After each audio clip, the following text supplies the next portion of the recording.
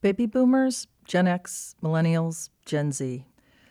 We try to shuffle people into time periods so we can stereotype them. I was born at the end of the baby boom, but I usually feel like I have more in common with the generations that followed mine. Maybe you were born in this millennium, but feel more kinship to older folks. Is it really the best use of our time to look at different generations with an eye toward shaming, blaming, or judging? Comparing generations is a false equivalent in any case, because kids today face immeasurably greater and different challenges than kids in the 50s or 60s did. We had no internet, no cell phones, no social media constantly bombarding us. A complete lack of supervision once a kid left the house was absurdly reckless. Just because we're still alive to marvel at it doesn't make it great parenting. Not wearing seatbelts was absurdly reckless. Anyone who thinks otherwise should read highway death statistics.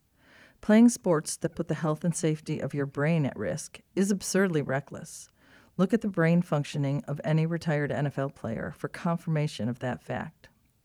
Instead of judging the generations that come after us, we should look at the things they are doing well or even doing better.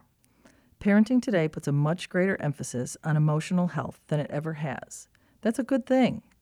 Women today have developed the confidence to stand up for themselves in the face of sexual harassment like never before. That's a good thing. The arc of history is long, but it bends towards justice, goodness, kindness, compassion, and empathy. And that's a good thing.